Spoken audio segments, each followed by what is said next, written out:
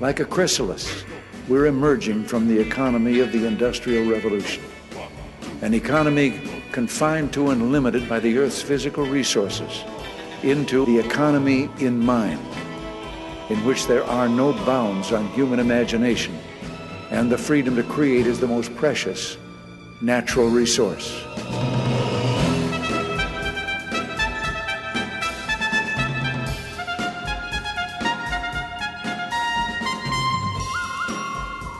Welcome to the Soul of Enterprise, Business in the Knowledge Economy, sponsored by Sage, building experiences that connect, remove friction, and deliver insights. I'm Ed Kless with my friend and co-host Ron Baker, and folks, on today's show, for the third time, one thing. How's it going, Ron? Great, Ed. How are you? I'm good. This is one of my favorite shows to do. We've done this twice before. First time was October 15th of 2021, believe it or not, way back when, show number 362. And then we also ran this on March 3rd of this year, which is the April 29th show, where we did this thing called One Thing. And this is an homage to something that we heard on Russ Roberts' show, our favorite podcast, the Econ Talk. A.J. Jacobs, a guy who read the encyclopedia, talked about doing a gratefulness journal or a one thing journal. And you and I both kind of latched onto it. You had done something similar. I had done something similar previously. And then I don't know what inspired us to say, hey, let's just make this a show one time to share our one thing journals. We keep them independently, right? We don't share with one another what our one things are. Right. I'm not faithful to it in that I can say that I do it every single day, but it's pretty close. I mean, I would say it's at least 4 or 5 times a week. Somewhere between there is my average on it. And I do cheat sometimes, and I date mine, right? So I'll date when I have the one thing. But I will sometimes if I have 2 things that happen on a particular day, but I maybe skip the day before, I'll put it in as a previous day. But I don't do any more than one thing on for a particular day. So that's kind of my rule. So how do you go about doing yours? And I by the way, I keep mine in notes. I used to keep it in Evernote. I've moved all of my Evernote over to Apple Notes, so it's now in Apple Notes. That's where I keep mine. So what's your process for it? My process is not as structured as yours. I just write when I hear something really cool on a podcast, or when I read something, or watching TV, somebody says a quote or a line I like or an idea I like. I just put it in. I handwrite a journal, so it's all handwritten. It's not electronic, and it's it keeps growing at a faster rate than we get through than we can do on the shows that we've done. Right. So we'll never run out of material, Ed. No. And what I'm going to try to do, because I do date mine, is I'm going to try to limit mine to from the last time we did this one thing. So which would be, again, March 3rd of this year. I've got plenty here to talk about. So we're certainly not going to get to them all.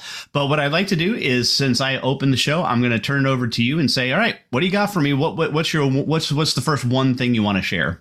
And I don't know who wrote this. It was some writer, but he said writing a book is more risky than having a child. You can always disown a child. I just love that. Can't disown a book. Can't disown a book, man, because people throw it in your face. Yeah. Well, let me ask you about that. It's you, and certainly with Professional's Guide to Value Pricing, which was your first book, that went through 6 editions? Is that correct? 6 editions. And did it grow, or did you go back and change stuff on it too? Oh yeah. It grew, like Thomas Sowell says, the book expands like my waistline. In those 6 editions, I added a chapter or 2, sometimes even 3. I think maybe even the first time 4 chapters were added between the first and second edition, and it just grew from there. So yeah, it grew from probably a 300-page book to a 600 or 700-page book by the time it was done with this edition. Yeah. But did you walk back anything? That's what I'm trying to say. Did you from an earlier edition say, oh, that was wrong, and just kind of no, not well. I did walk back. No options. At some point, I put in options and said, there is a theory that you should give 3 options or whatever, because in the first edition I said, no, don't do that. I was kind of like Peter Block that way. or is it Mahan Khalsa? Mahan Khalsa thinks that, doesn't he? Yeah. You give options. Yeah. No, he was big into just, what exact price, exact solution, give him one price and focus around that one price. Yeah. Right. Which I had to change my mind about because the evidence is just overwhelming. That's not as optimal as giving options. So, yeah, that'd be the one big thing. And the other thing that really expanded it too is my debate with Rick over timesheets. Sure. He's still upset that I declare victory on that. So he won't let me live that down. Well, there you go. Well, all right. So this one I came across or wrote down on Pi Day, which is March 14th, right? 3.14. And this I heard this phrase twice on that day in two separate contexts, seemingly unrelated podcasts, but it came together. And I think you'll remember this phrase because you probably heard it on the same podcast that I did. And that is that it's a metaphor that says the juice is not worth the squeeze. Yes. And then I remember thinking to myself after that I heard it for like a month or so after that. And now it's disappeared. Now it's gone. I haven't heard it again. And quite frankly, I'm really not sure about that metaphor. Not sure I like that. Well, that's what the DEI officer at Stanford said to the judge. Remember that whole thing with the Stanford law students protesting? Okay. Yep. She got up there and said, well, Your Honor, I'm just not sure the juice is worth the squeeze. The squeeze is worth the juice of you being here. She was saying basically. Right. Given what your opinions have been and all that. I mean, I thought it is a weird metaphor. Yeah. I don't know. Yeah. Yeah. It was, and then it had to be one thing if it came across from two disparate podcasts, right? So, right. One of those literally memes. Remember when meme was just something that was in like, where is the beef? Right. That was just kind of out there in the ether. Yep. So, yep. I don't, that's the only place I can remember hearing it, Ed, was from the Stanford thing, but maybe I did hear it somewhere else. But yeah, it made an impact on me when she said that. Yeah. Well, this is, I like this. This is Peter Thiel, and I think he wrote about this in From Zero to One book, his book. When he interviews people, he says, what's your unpopular but good idea or cause? And especially when he's doing nonprofit interviews for nonprofits. So that's a good question. What's your unpopular but good idea or cause? That is a really good question. That is. And then he says, tell me something you believe that most people don't. I like that one too. Those are two really good questions. Yeah. So, yep. Let's I just watched the TED Talk on color blindness by Coleman Hughes, and talk about a kerfuffle. That was amazing. It was an amazing story. How Ted almost didn't publish that thing. And here their whole mission in life is to spread ideas. Right. And they're talking about censoring that talk because a group of TED employees didn't like it. And okay, it's unpopular, but deal with it. Right. Well, it's funny that you mentioned that, and I wasn't going to do this one, but it's I'll do it quickly. On March 19th of this year, this is a quote, I believe, from an interview with Megan McArdle, and she says, "When someone says the time for debate is over, it's almost always code for a shut up and do what I say."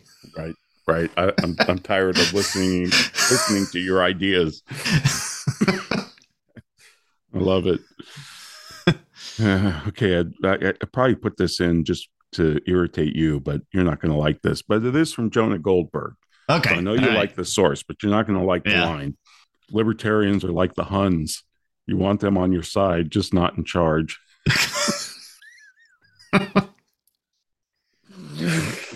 That's pretty funny. That's a fair point. Because if you have the libertarians in charge, then no one's really in charge because no one's the boss of me, Ron. Right. Nobody wants to make a decision. Well, how can I can't. I don't know what's good for me. How can I know what's good for you? That's the old joke. How do you organize an anarchist convention? Who's in charge? Who's in Yeah, yeah. Oh man, that's funny. So this is the next one I want to share. This is from Brian Kaplan, and this became a mantra of mine, and I've used this on several occasions. And this is from April 7th. I can't help but feel like you're trying to intimidate me into pretending to agree with you. I do love that. I do love that. And he says, this is one of the thoughts that I tend to keep to myself. Yeah, that'll get you in a lot of trouble. But I'll say it again, though, because it's a little, I can't help but feel like you're trying to intimidate me into pretending to agree with you. Yeah, that's beautiful. Oh, Brian, that's great. This comes from Rabbi Lapin. You know, he's classic for making that distinction between spiritual and material. Mm-hmm. And he's talking about getting advice. And he says, you know, this is, and we've talked about this before. He said, you know, you go to an oncologist, that oncologist doesn't need to have had cancer to be able to treat you. And he says, you know, it doesn't take a dead man to build a coffin. I guess that's a saying from some culture or some religion, I'm not sure. But, you know, the mechanic doesn't need to drive a BMW to fix yours. Right. So he says, if I'm dealing with something spiritual, or I'm sorry, if I'm dealing with something material, like an architect, but, you know, the architect's a philanderer or he's an alcoholic or whatever, but he produces great work, well, then it doesn't matter. But if I'm dealing with something spiritual, I probably wouldn't go to him for, you know, marriage advice. Right. If he's advising on something spiritual. So I kind of like that. It doesn't take a dead man to build a coffin. No, and I think that's along with, you know, you don't have to have cancer, right, to be able to cure cancer. And because I think that's a category error that a lot of people make an argument. They say, well, what do you know about that? You know, how can you opine on that? How can you have an opinion on something like that? You don't run a firm. You don't run a firm. You're right. Right. And I have to say, when I started consulting, I thought I have to stay in my firm because otherwise I have no credibility. Mm-hmm. You disabuse yourself of that notion real fast because that's not true. And since you did, you can always say, well, I did run one and here's what I did. So that can dismiss the question. But I have had a lot of people. One of the things that people complain about me is that I do all of this consulting, but I have a job at Sage. So how can I be? Right. Yeah. You know, how can I talk about entrepreneurship when I'm not one? Right. As if you can only be an entrepreneur if you have your own company. Exactly. Yeah. You know, you can be entrepreneurial inside another organization, which is what I strive to be. If we helped out Logic Ed, we wouldn't have universities because they sit around and talk about things that they're not doing. Exactly. Well, all right, Ron, but we're up against our first break. Want to remind our listeners that they can get a hold of Ron or me by sending an email to asktsoe@verisage.com. Of course, the website is The Soul of Enterprise, where you can see show notes as well as previews to upcoming shows. We have a Patreon channel that you can subscribe to. Go out to patreon.com/TSOE. At a certain level, you can get a shout out like Geraldine Carter did. Geraldine is Business Strategy for CPAs podcast. You can listen to that and her other work at geraldinecarter.com. But right now, a word from our sponsor.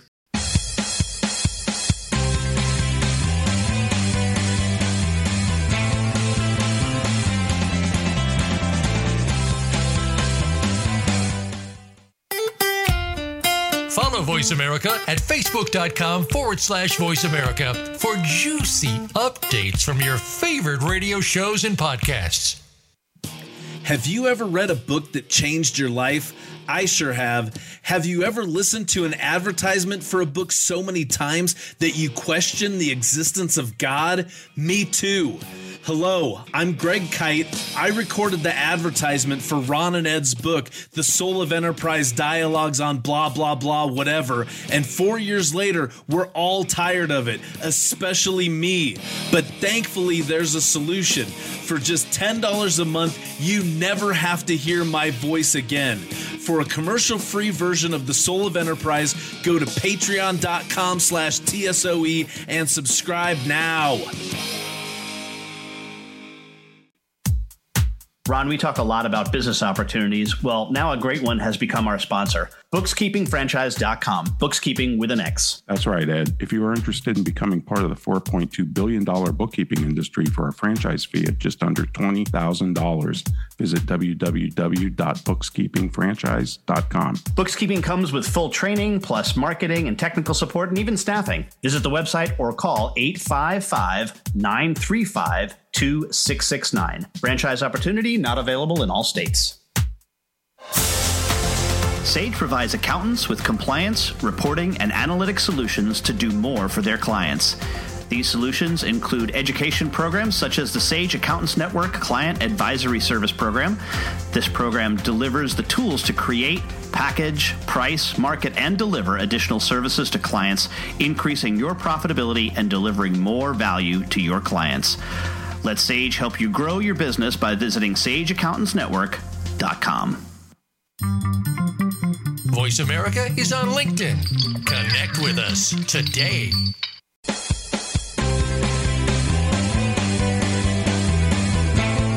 You are tuned into The Soul of Enterprise with Ron Baker and Ed Kless. To find out more about our show, visit us on the web at thesoulofenterprise.com. You can also chat with us on Twitter using hashtag AskTSOE. Now, back to The Soul of Enterprise. Well, welcome back, everyone, to The Soul of Enterprise. We are doing our third show ever on a concept that we call One Thing. And Ron, you had a question that you had posed in one of your One Things. This is a question that I came across on April 18th. And I'd like to talk about it with you and see if you have an answer to it. In 100 years, what will I be wrong about? Oh.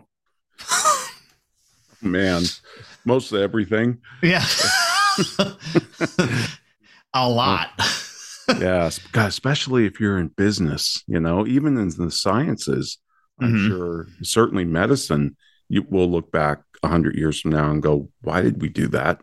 Oh, chemotherapy is, yeah. You're going to be thinking, what were we thinking? 100 years from now is going to look like leeches and bloodletting. Yeah. Yeah. Yeah. It's yeah. Wow. I like that. That's thought provoking. Yeah, really, just to try to process through that. Knowing me, what I'll probably be most wrong about is some kind of a belief in technology that's going to I will probably go to my grave thinking nuclear fusion is going to it's just around the corner. It's just around the corner. Yeah. But I hope it's not something, and this is something that I do think about from time to time. We'd like to think that if we were alive 150 years ago, 200 years ago, that we would be anti-slavery. Yes. We like to think that, in the 1920s and 30s, that we would be anti-fascists if we were living in Italy or Germany. Of course, the likelihood is that we wouldn't be. Yeah. The probability is overwhelmingly that you wouldn't be. Or at least have gone along. Yeah, absolutely. And, Tom Woods made this point. He had a guy on, I forget who it was, but they were talking about this exact point. And Tom Woods said, and if you don't believe that about yourself, he said, go back and look at pictures of you from the 1970s and tell me what clothes you were wearing. And you know what? Yeah. It's a really good point. Yeah. So yeah, that's great. This rhymes with with that. It's different though. But I always think about if your news cycle was, say, 5 years or even 1 year or 5 years or 10 years, like if you were writing The Economist or a newspaper, but it was on a 1 year cycle or a 5 year cycle, what would you pick up? Mm-hmm. And of course you would pick up the blockbuster stories, right? Like 9/11 or what, but you would also do away with a lot of crap that we spend a lot of time on every day, inundated with just these ridiculous articles that, we can't even remember them 2 weeks later. Yeah. So, yeah, maybe it makes sense to go back to like a 5 year timeline for journalism. Could be. Well, we've talked about this one, Ed, in other contexts, but I just love it. It has become my favorite definition of these two terms, and it's from Peter Block. Liberty is the absence of oppression, while freedom is the act of commitment. It's a choice. And I think that's brilliant. In fact, I just heard somebody the other day on the podcast, I think it was Tom Wood's podcast, who reversed those definitions. Interesting. And I'm sitting there going, no, that's not right. Liberty is not a choice. It's not a choice. I can be kosher, right? If I was Jewish, I could be kosher, and that's a choice, but that restricts me. I don't know if you'd say it's a form of oppression, but you probably feel like it is sometimes when you go to a place, traveling and you can't find a kosher meal. But sure. But it's a choice, or being faithful to your spouse is a choice, right? But I mean, I'm not saying that's oppression, but it's restrictive. So I think Peter Block's got it right. Liberty is the absence of oppression, while freedom is the act of commitment. It's a choice. Even Father Sirico said something very similar. He says, if we have freedom, we still have to do something with it. Right. Right. We have to fill it with something. So I really like that. That's really helped me clarify those two words, because they're not, most of the time you hear them as synonyms. People think they mean the same thing. I don't think they do. Right. No, I don't. And so mine is must be from the same time period, because this is from Peter Kostenbaum, and that is, we are free to choose. We are not free to choose not to choose. Right. Excellent. Yeah. And we must make to not to decide is to decide in some way. Right. There's no null, and which is then the argument over is, what is the null hypothesis, right? Then the concept of what is the default value if no value is chosen, because then that's the choice, and therefore that's a pre-consistent choice. And the one great example of this, of course, is the whole default value around should or shouldn't you be an organ donor. So if the choice is, do you want to be an organ donor? Yes or no. That's one way of phrasing it. The next way of phrasing it, do you choose not to be an organ donor? Yes or no. And then the other thing is, check here to be an organ donor, or check here not to be an organ donor. Right. Opt in, opt out, the whole nudge. And I keep going back to back on that. Is like, it is which of those is a nudge, or are they both a nudge? It's a really good question, I guess, because if you looked at the evidence and say, well, most people don't check the box, most people opt not to be organ donors, so you'd want to nudge them in the other direction. I guess that's how they considered, that. But if the original choice is, do you not wish to, or do you in the inverse, right, to say, I do not want to be an organ donor, check the box, right? Or this goes back to your anarchy. Do you, right? Because who's to say what the right direction is in any nudge? That's correct. I mean, that's correct. This is where you go down the philosophical rabbit hole a bit. It's really. It can get really complex really fast. Yeah. Yep. Okay. All right. Well, this is Stephen Wright, Ed. I've always loved this. The problem with the gene pool is there's no lifeguard. Nope. I don't know what else to say about that, but I just love that line. Yeah. So, yeah. Nope.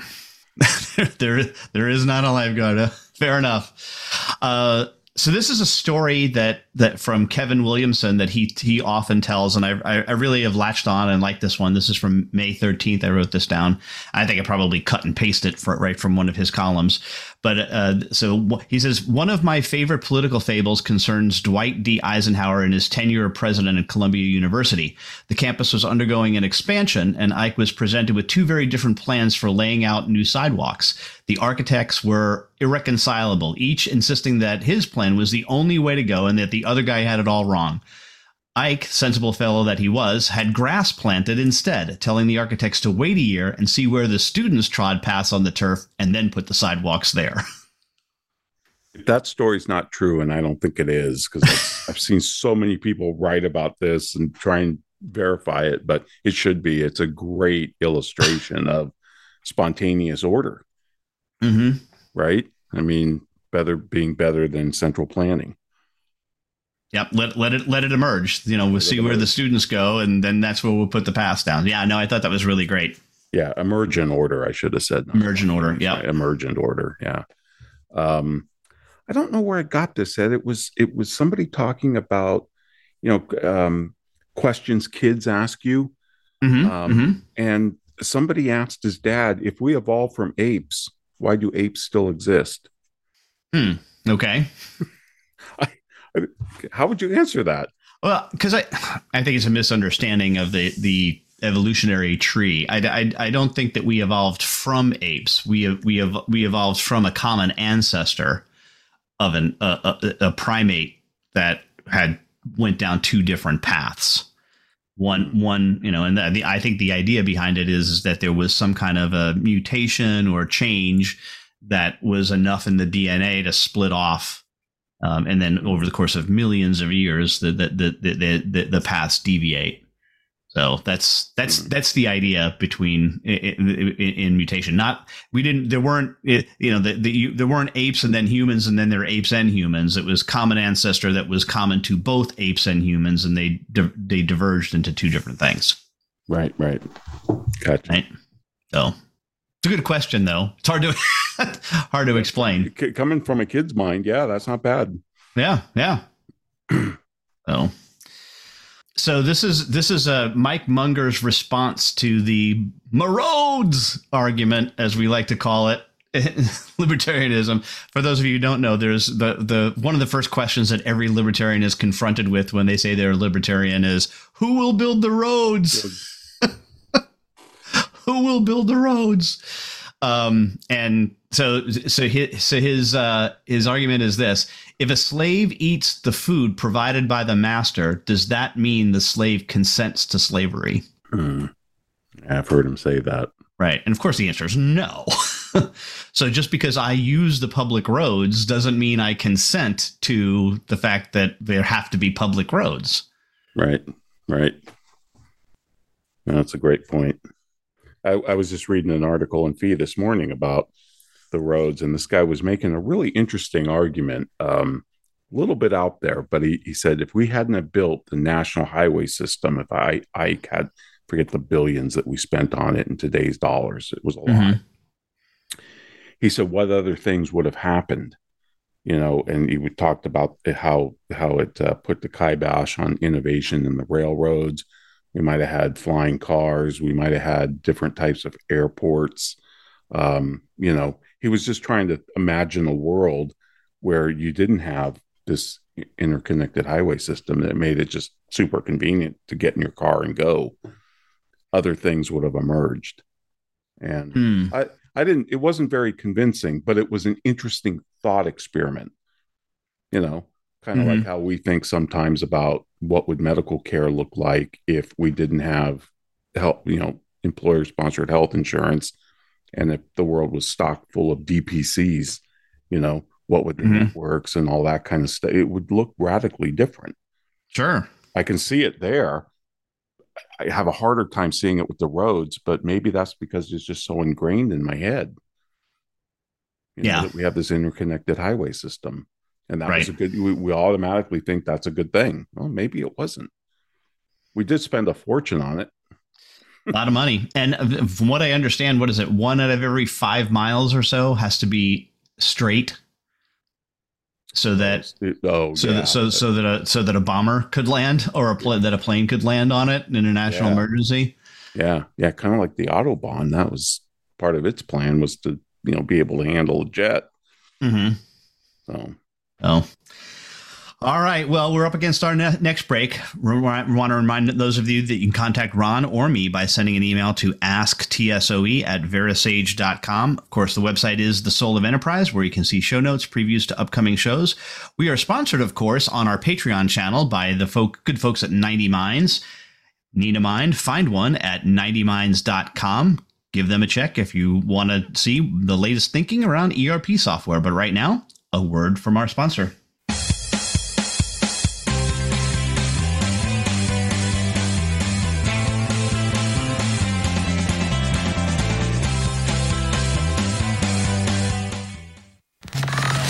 Enjoying our shows and can't get enough of us? Follow us on Instagram at Voice America Talk Radio and see what we're cooking up for you. Sage provides accountants with compliance, reporting, and analytic solutions to do more for their clients. These solutions include education programs such as the Sage Accountants Network Client Advisory Service Program. This program delivers the tools to create, package, price, market, and deliver additional services to clients, increasing your profitability and delivering more value to your clients. Let Sage help you grow your business by visiting sageaccountantsnetwork.com.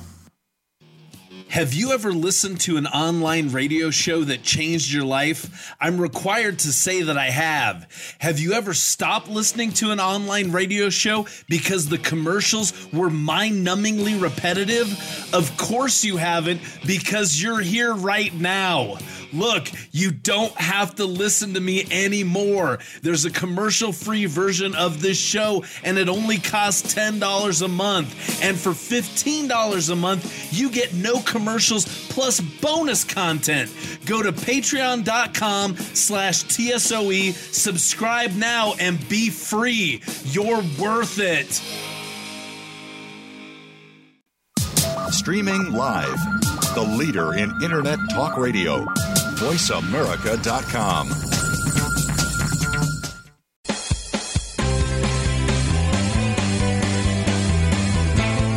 You are tuned into The Soul of Enterprise with Ron Baker and Ed Class. To find out more about our show, visit us on the web at thesoulofenterprise.com. You can also chat with us on Twitter using hashtag AskTSOE. Now, back to The Soul of Enterprise. Well, welcome back, everybody. We're talking about our One Thing journals. And Ed, I love this one. It's from Alexei de Tocqueville. And he said, an American is an Englishman left alone. Jonah quotes that all the time, and I think that's a great line. An American is an Englishman left alone. Beautiful. Beautiful. Well, that's kind of what we was started from anyway, you know. Absolutely. I'm not sure we're left alone anymore, but no. Well, certainly not like we were in 1800. That's for sure. Absolutely. Oh, all right. This is a principle of non-worseness. This is, I think, from a reflection on an episode of Econ Talk as well, although I can't remember exactly who said it and I didn't note it down. Principle of non-worseness. This says that not hiring someone to clean your house because you think it's demeaning to them will only make them have to take on another customer who will likely be demeaning. That was with Mike Munger. Because it was with Munger? Yep, they were talking about Russ was in another country, and he had I don't know if it was the maid, I forget, it was the Airbnb situation, but he felt really bad that, you know, she really needed the job. She had kids, she worked really hard, and he just felt really guilty about the whole employer-employee, system. Mm-hmm. And I think Munger brought that point up in Russ's defense. He said you were probably because you were nicer to her, she didn't have to suffer some other person who might not have been so nice, and talk to her, engaged her in conversation. And, I think he tried to have tea with her and she said no, because, she's trying to get her work done to go go somewhere else and keep working. So yeah, I kind of remember that conversation. It was very interesting, as most of those guys, those two conversations are. Between those two, they're amazing. Yeah. Which is just another one released a couple weeks ago or last week. Yeah, that's right. They were talking about the Adam Smith and the trolley problem, right? Trolleyology. Yeah, how would Adam Smith solve it? Well, speaking of Russ Roberts, Ed, he said this on the show. I forget. It wasn't with Munger. I think he might have been interviewing Peter Thiel or Mark Andreessen. I bet you this is in your journal as well. But the line is, argue with conviction, listen as if you were wrong. That's great advice. That is great advice. Argue with conviction. Listen as if you were wrong. Love that. Love that. Yeah. And that's, especially in a consulting engagement when you're trying to even, sell your idea, but is to amp up those listening skills. Well, I'm gonna cheat here and combine two together because it's a direct reaction to your last one there. So it's curious that these come up. And I believe the first one is from Peter Block, and then the second one is from probably an article that we was doing to research for the Drucker show. So the first one was on June 23rd, which is, what have I said yes that I am no longer truly committed? What have I said yes to that I am no longer truly committed? Wow. And then the other one is, that sounds good, but is it really true? Yeah, where'd that come from? That sounds good, but is it really true? And I think it was a Drucker quote, actually, it was in an article about that Drucker, or attributed to Drucker. Okay. That was one of his questions that he would, or maybe he had it phrased differently, but this person was arguing that this is what one of the things that Drucker did as a consultant, was to That's fantastic. Draw that out. Yeah. That's fantastic. But the first, I'm still processing the first question. What have I said yes to that I am no longer truly committed? I know there's stuff. There's tons of stuff. This kind of goes back to our show, Changing Your Mind, right? All the different things that we've changed our mind about over the years. Right. So and some of this is to what has become habit to you that you do by habit that you really should stop doing because it's a bad habit. I mean, there's no reason for it. Right. Absolutely. Yep. Yeah. Love that. That's thought provoking. Well, I don't know how many times we quote Richard Feynman. Probably should be on the CSOE bingo card. Another great thinker. But I love this line from him. I would rather have questions that can't be answered than answers that can't be questioned. I think that's brilliant. Yep. No, that's good. I actually, I've used that quote in the opening of my session that I do on asking effective questions.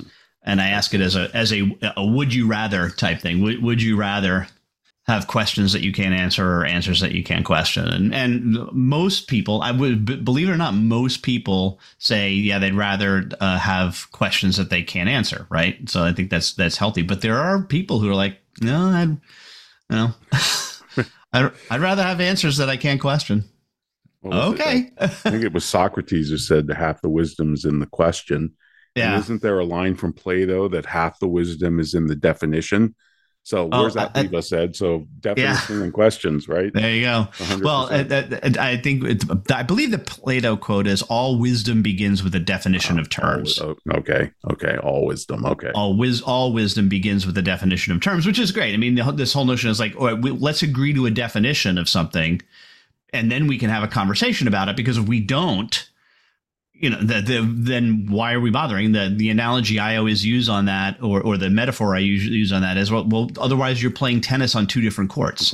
Right. So one another. Yeah. So it's amazing. Every time I serve, it's an ace, and every time you serve, it's an ace. Well, yeah, because we're not on the same tennis court.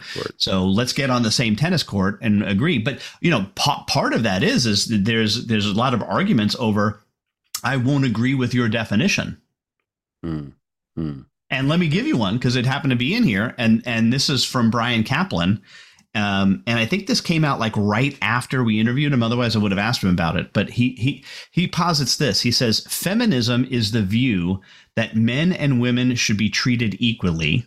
Or is it that feminism is the view that our society generally treats men more fairly than women? And the reason why he makes this distinction is, he says the first one, feminism is the view that men and women should be treated equally. He's like 90+% of people agree on that. Yep. There's all but the most ardent, people wouldn't agree to that statement. But he says the other definition, feminism is the view that our society is generally treats men more fairly than women. He says he believes that's really the definition. That's what feminists are talking about. Right. But he says, curiously, whenever I talk about it, they won't agree with me that that's the definition. They always just want to revert back to the first. Right. Yep. But if you dig into the argument, it's more the second. Right. Now it can be either. I'm open to either one of those being the definition. But if you say it's the first, then you can't say that we are awash in anti-women sentiment. Right. Yeah. No, I did. I remember reading that. Wasn't that one of his essays or something? Yeah. That was thought provoking. I don't know where I got this. It was a history podcast, but I just thought it was interesting. JFK, during his presidency, was asked what kept him awake at night. What was he most worried about? And this, I think it was a news conference, and this was a reporter's question. And I think he paused. And he said, the thing that worries me the most and keeps me up at night is the proliferation of nuclear weapons. That we'll have 30 or 40 nations with nuclear weapons. Now what? We have 9 countries, maybe, I don't know. It depends on how you measure. Depends on if you believe who says they have them and who doesn't say they have them. Yeah. Somewhere between 9 and 12, right? I mean, that's in the ballpark. Mm-hmm. But he was worried about 30 or 40. So the whoever this podcast was making the point that, with Americans' leadership, we've kept it below JFK's worry. Mm-hmm. So you could bring that up as a success. But I just thought that was interesting because I've never seen that before. What kept JFK up at night? It was this. Yeah. Oh. Yep. All right, here's a quick one for you, Ron, because just a little one-line joke. A man tries to park his car in the congressional lot. Security comes over and explains to him that he should not park there because Congress is in session. The guy replies, "No, it's okay. I locked the doors." I love that. It's excellent. Well, this one's humorous too. Eric Idle of Monty Python fame wrote a autobiography, and he called it "Say No More." He wanted to call it "Say No More" because that's that famous line of them in the pub, "Say no more, a nudge as good as a wink to a blind bat," Squire. He's sitting there bugging this other guy in this sketch. It's a classic sketch. But "Say No More," he decided not to use that title on his biography because it's going to be on his tombstone. Thought that was great. That's brilliant. That is just brilliant. Florence King is probably my favorite comedy writer. I mean, number one all time, even more so than PJ. Hate to say it. She's a phenomenal writer. She's no longer with us, but she always wrote about being a misanthrope. She just didn't like people. And she made no bones about it. She wrote about it in a very humorous way. And she says, "I want my tombstone to say, go away."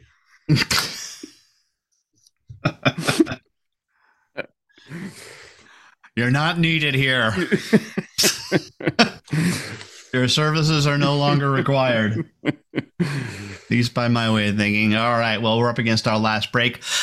Want to remind you out there that you can contact me or Ron by sending one email to asktsoe@verisage.com. Make sure you check out our website, thesoulofenterprise.com. You can also rate this podcast, and we love for you to do that by going to ratethispodcast.com/TSOE and give us any star review. And if we do get one, we'll be promised to read them on the air. So we'd love you to have that. But right now, a word from our sponsors and my employer, Sage.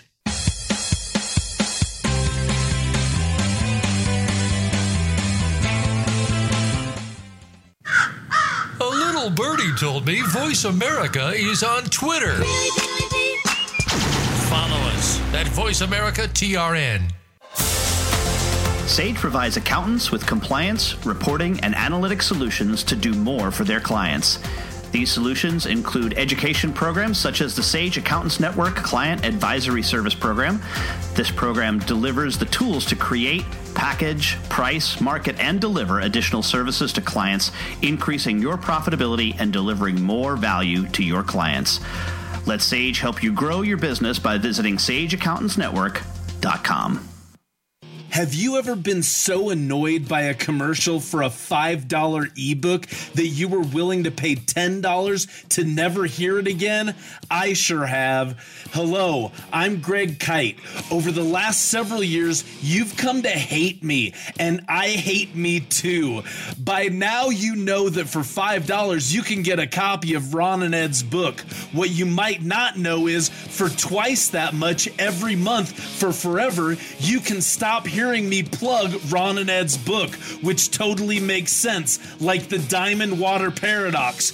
Go to patreon.com/TSOE and subscribe today. Please, for the love of God, make it stop! The Internet's #1 talk station. #1 talk station. VoiceAmerica.com.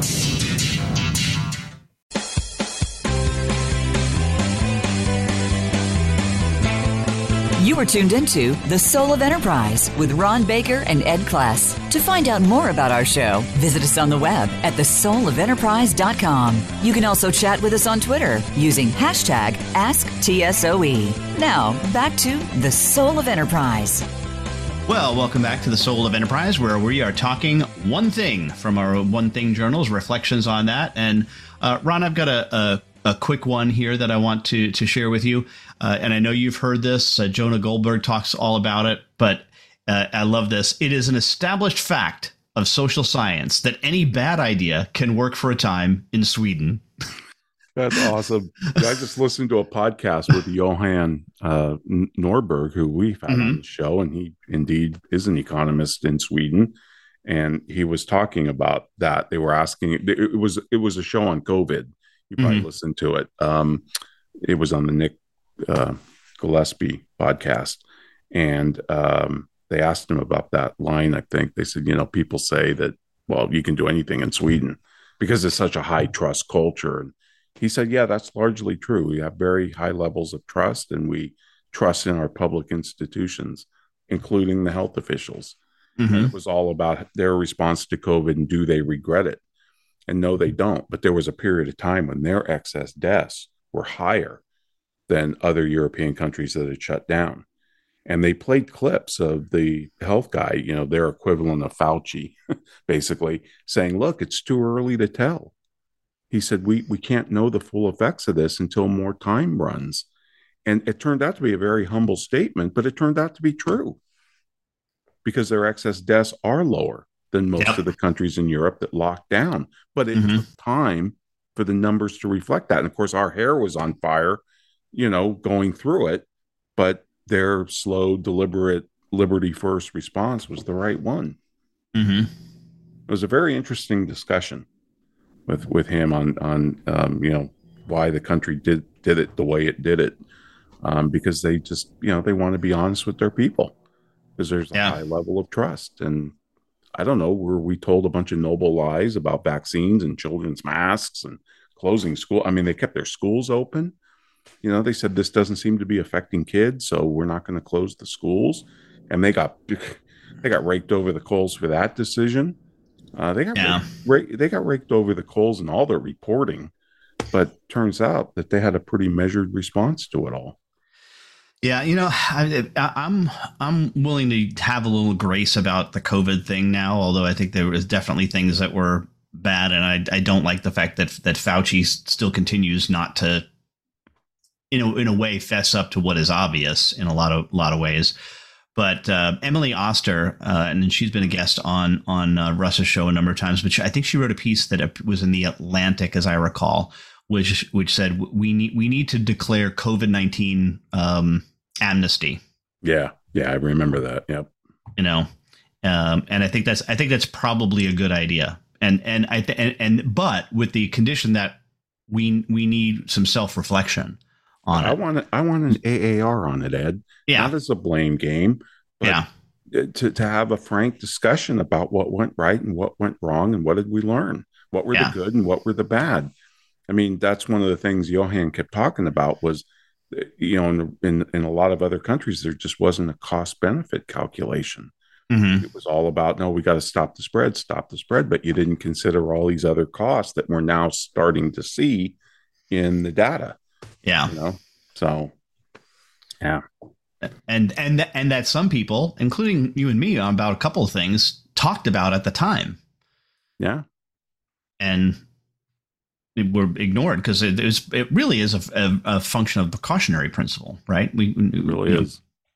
We kind of went overboard and shutting everything down. So, well, the burden of proof, it has to be on the person who's making the suggested policy change. Yep. That the net benefits are higher, not the other way around. Right. And what happened was the precautionary principle, which we did a show on either the week before or the week after COVID hit. It was like really weird. It was, yeah. And I think it might have been the week before that COVID became a thing. And I don't know if it had even entered into our viewfinder at the time. But yeah. So, all right. Wow. Are you up or am I up? I think I'm up. Okay. G.K. Chesterton. Gratitude is happiness doubled by wonder. Beautiful. Isn't that great? Beautiful. Isn't that great? I mean, what describes a free market? And I'm not sure that was his intent. I don't think it was. But what describes the wonder of the free market better than that phrase? Mm-hmm. Not only should we have gratitude, but you should kind of look around and you should be in wonder about how does all this stuff happen? So I love that line. This one goes back to our episodes that we've done on systems thinking and our conversations with Donald. Is it? I forget. Donald Williamson. Yeah. Is it Donald? I keep forgetting his name. I know we have it right here. I should probably quick look it up.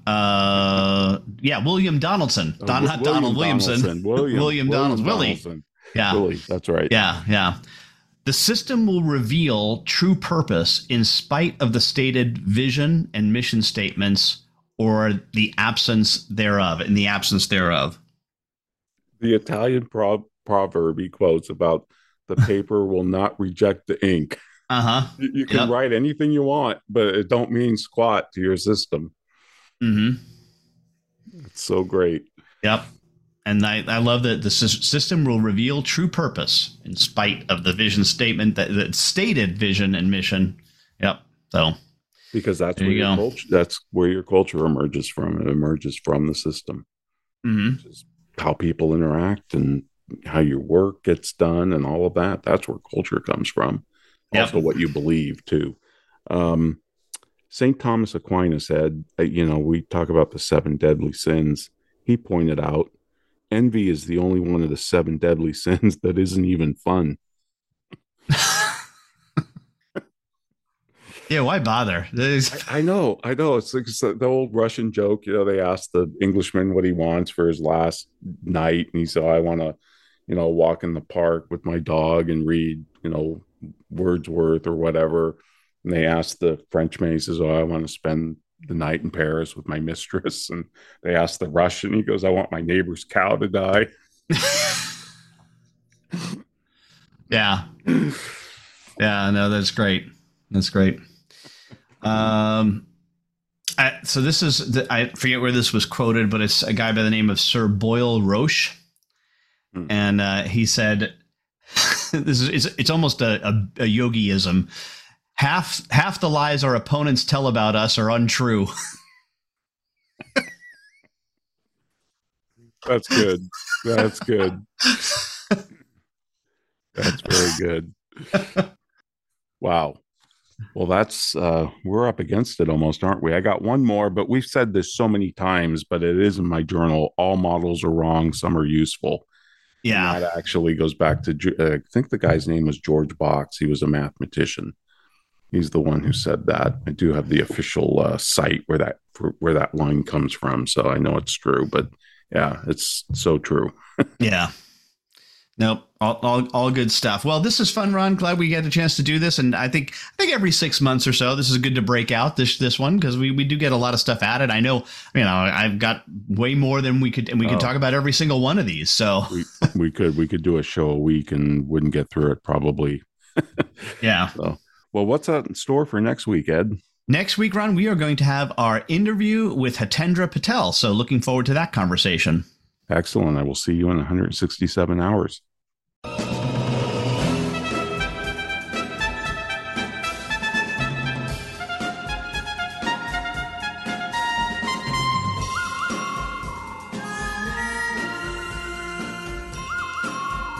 This has been The Soul of Enterprise, Business in the Knowledge Economy. Sponsored by Sage. Building experiences that connect, remove friction, and deliver insights. Join us next week on Friday at 3 p.m. Eastern, that's noon Pacific. In the meantime, please feel free to visit us at www.thesoulofenterprise.com.